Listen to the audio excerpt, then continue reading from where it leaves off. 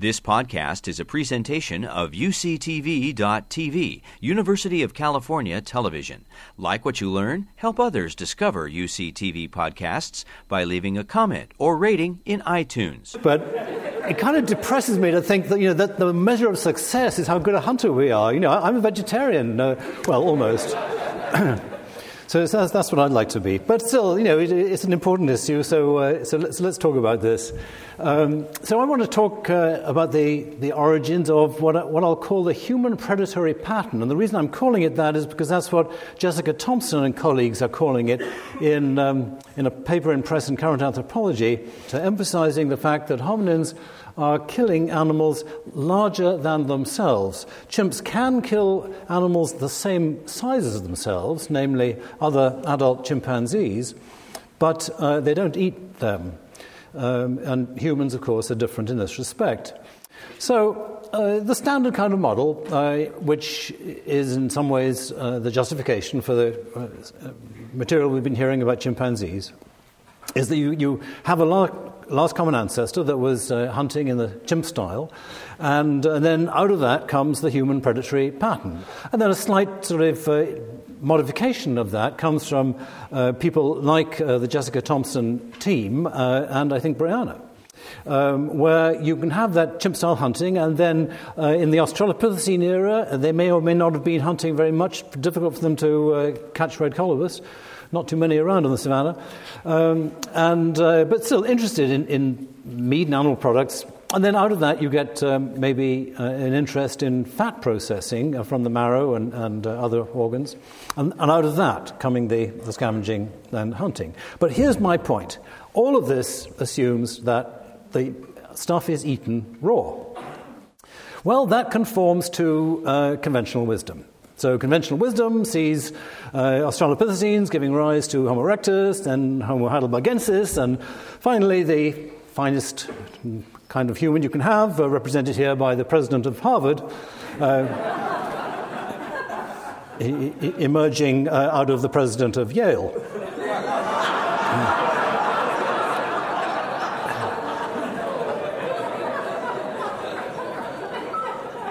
And the point, of course, is that the standard story is that this was raw meat that was responsible for this big transformation, nothing much happening after you get Homo erectus, and that fire comes in sometime quite a lot later. And maybe that's true. I doubt it myself. I think that fire came in earlier. But what is certainly true is that raw meat is a difficult food for people nowadays. It's rare to find hunters and gatherers eating raw meat at all, as you see from a survey around the world.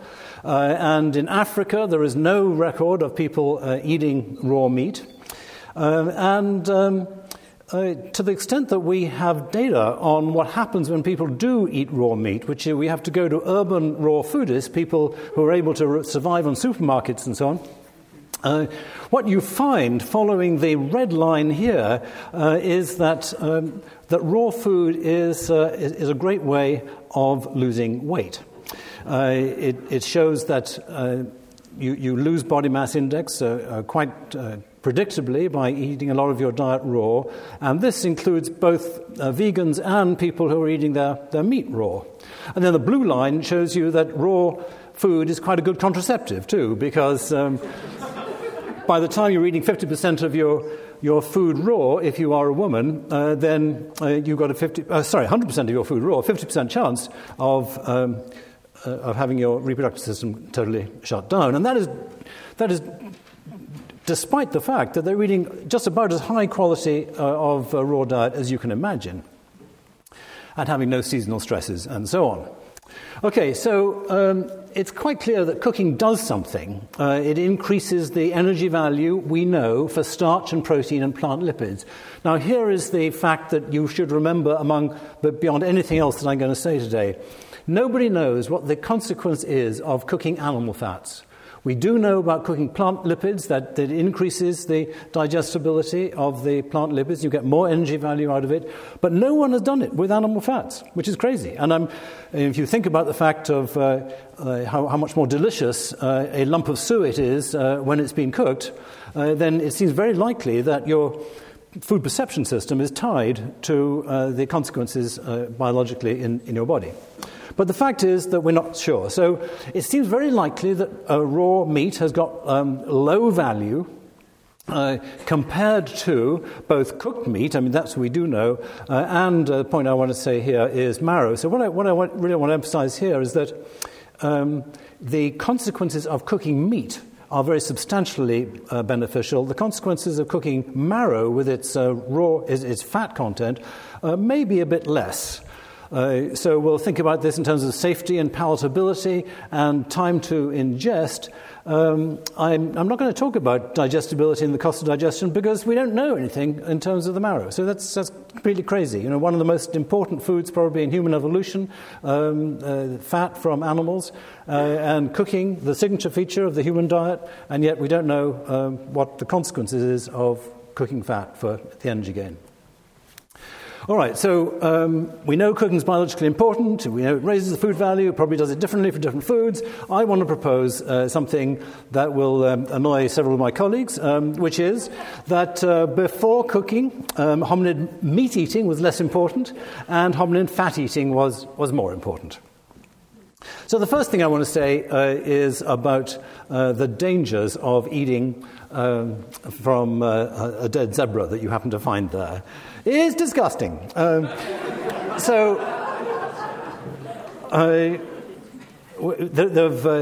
Rajir pointed out some time ago that meat is dangerous when you find it because of bacterial growth. And Alex Smith in my lab did some nice experiments showing that if you compare the rate of bacterial growth on raw meat compared to marrow, then it grows much faster on raw meat. And whereas if you cook it, then it's safe very quickly. And internal marrow is really safe. So meat, you can sometimes get away with cutting the outside bits off and taking what's inside. But even then, it decays pretty quickly. And it is going to remain rather dangerous. Which I think is why chimpanzees, by the way, don't scavenge much. If there was an implication earlier that they sort of don't recognize dead meat as food, I think they do. It's just that they're pretty cautious about it. And occasionally they do scavenge. Okay, so now here's a major point I want to make, that hominins without fire couldn't hunt much because there's just not much time for hunting. So here is data on the amount of time that chimpanzees spend feeding, which is incredibly frustrating to teams from National Geographic that come and want to see chimps doing fancy things, because in fact all they do is just sit there eating most of the time. And there's variation among the sites, and the ones at the bottom, Bossou, they're eating quite a lot of human foods dug up from fields, that sort of thing. But overall, we got close on 50% of their day is spent literally just chewing. And that means that they can't do other things, such as write poetry or go hunting. So here what we got is a slightly strange plot of the distribution of time spent feeding in non-human primates. And you see there's a pretty steady rise as body size increases on the bottom axis. And so by the time you are a homo, you should be eating for something like, chewing for something like 50 to actually slightly higher than 50% of the day. That's what you should be doing. But you're not. In fact, what humans do is they chew for less than an hour a day. It's a relatively trivial time. And meat eating does not help that much if you are a raw eater. So here are some estimates that it's difficult to get normally for how much total time it takes to chew a carcass, because it's relatively rare that you can see all the different bits of the carcass and how much they have been eaten by chimps. But this suggests that when you take, for instance, a baboon that weighs a certain amount and you estimate 80% of it was eaten, and you tot up all the eating that was done during that period that you could see is a total of 9 chimpanzee hours, and the net result is that you're eating meat at about the rate that you are some of the higher quality fruits in terms of calorie intake. There's a note here saying that Ian Gilby thinks that I'm underestimating the rate of eating, and I'm sure I'm underestimating it for the initial phase of eating, where they're eating the softer bits.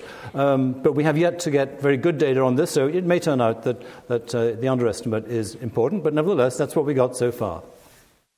Okay, so chimps don't hunt for very long at a time. Here you see some estimates, all between 15 minutes and half an hour, that sort of thing, if they get into a hunt. And after that, they give up. And this is not affected by how often their overall killing. There's this big range that we've seen before, sometimes like 1 a month and sometimes 10 a month. But nevertheless, they're always just having this low rate of this low duration of the hunt. And you can see why. Here is how the feeding time is distributed in a particular individual from dawn until dusk. The red is when he's chewing. So there's just not much time between chewing. And by the way, when they stop chewing, what are they doing? They're mostly lying around in order to be able to digest the food. So the typical pattern is you go up into a tree, you eat for 45 minutes, then you come and lie down, and then wait for the stomach to be emptied, and then you go up again. That's what seems to be happening. So there's variation among chimps, and here's a bunch of different days. And you see some days there is very, very little time to do anything other than eat, and sometimes more, and it balances out across days and so on. But you can look at this and you can say, okay, let's look at the interfeeding interval. How much time is there between what you've got to do, which is to get food into your belly? And the answer is that the median of 20 minutes, the mean of 40 minutes. This is old data from Gombe. But that compares with the mean hunt duration of a quarter of an hour, half an hour. So it's about the same. And the implication here is that if you are chewing a lot, there's just no time to go hunting. So sorry. Now, humans obviously were much less constrained by eating time. And actually, funnily enough, there is no paper that has looked at when humans eat. But this looks like a very confident assertion that among hunter-gatherers, only one regular meal is eaten in camp, and it's at night after the people have returned from the day's hunting. That's the sort of typical pattern, particularly as you go into the earlier ethnographies.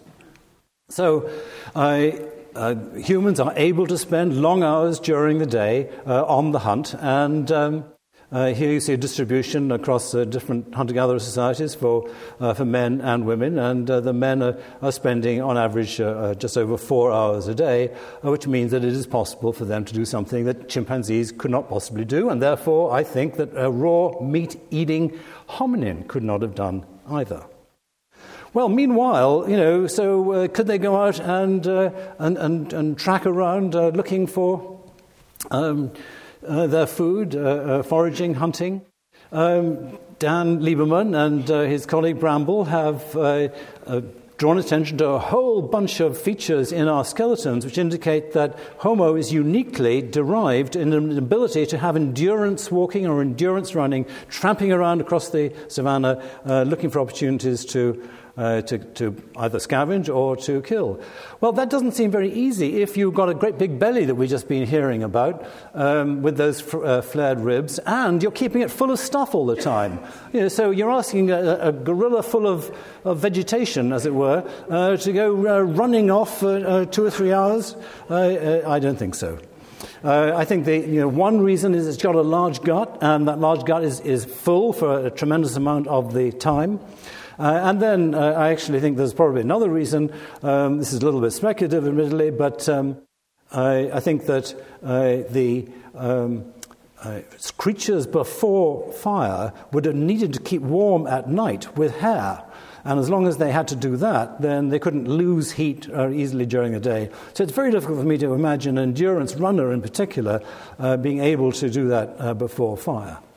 Okay, so what I'm saying so far is that meat eating would have been less extensive before the control of fire because of the lack of safety in the raw meat, and the fact of chewing for so long meant that you had also large guts full of food. You couldn't run and hunt, and I suspect when we know about it that the relative value of raw meat compared to raw fat is going to be relatively low. Okay, so what did hominins eat before cooking? Because I do think that it's reasonable to imagine that there's been a phase in which hominins were using animal products before cooking.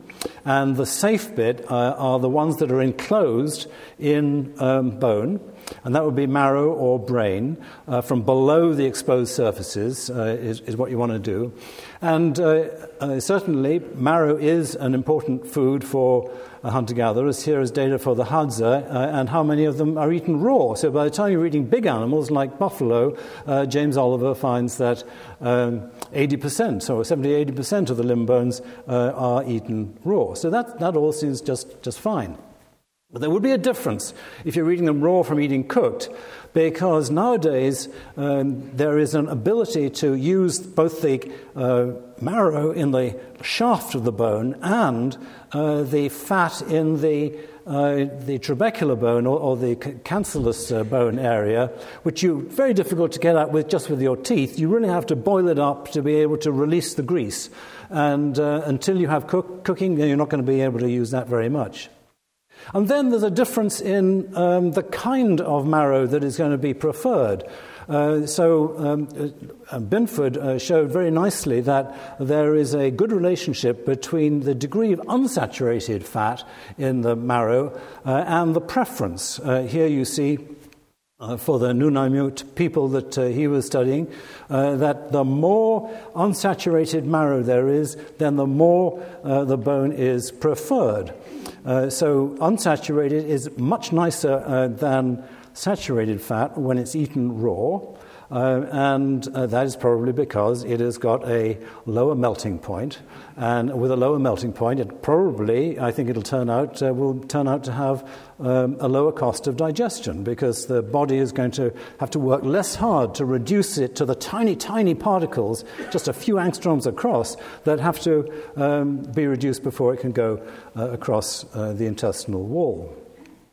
So where are the unsaturated fats found? They are found more at the nether ends of the limbs.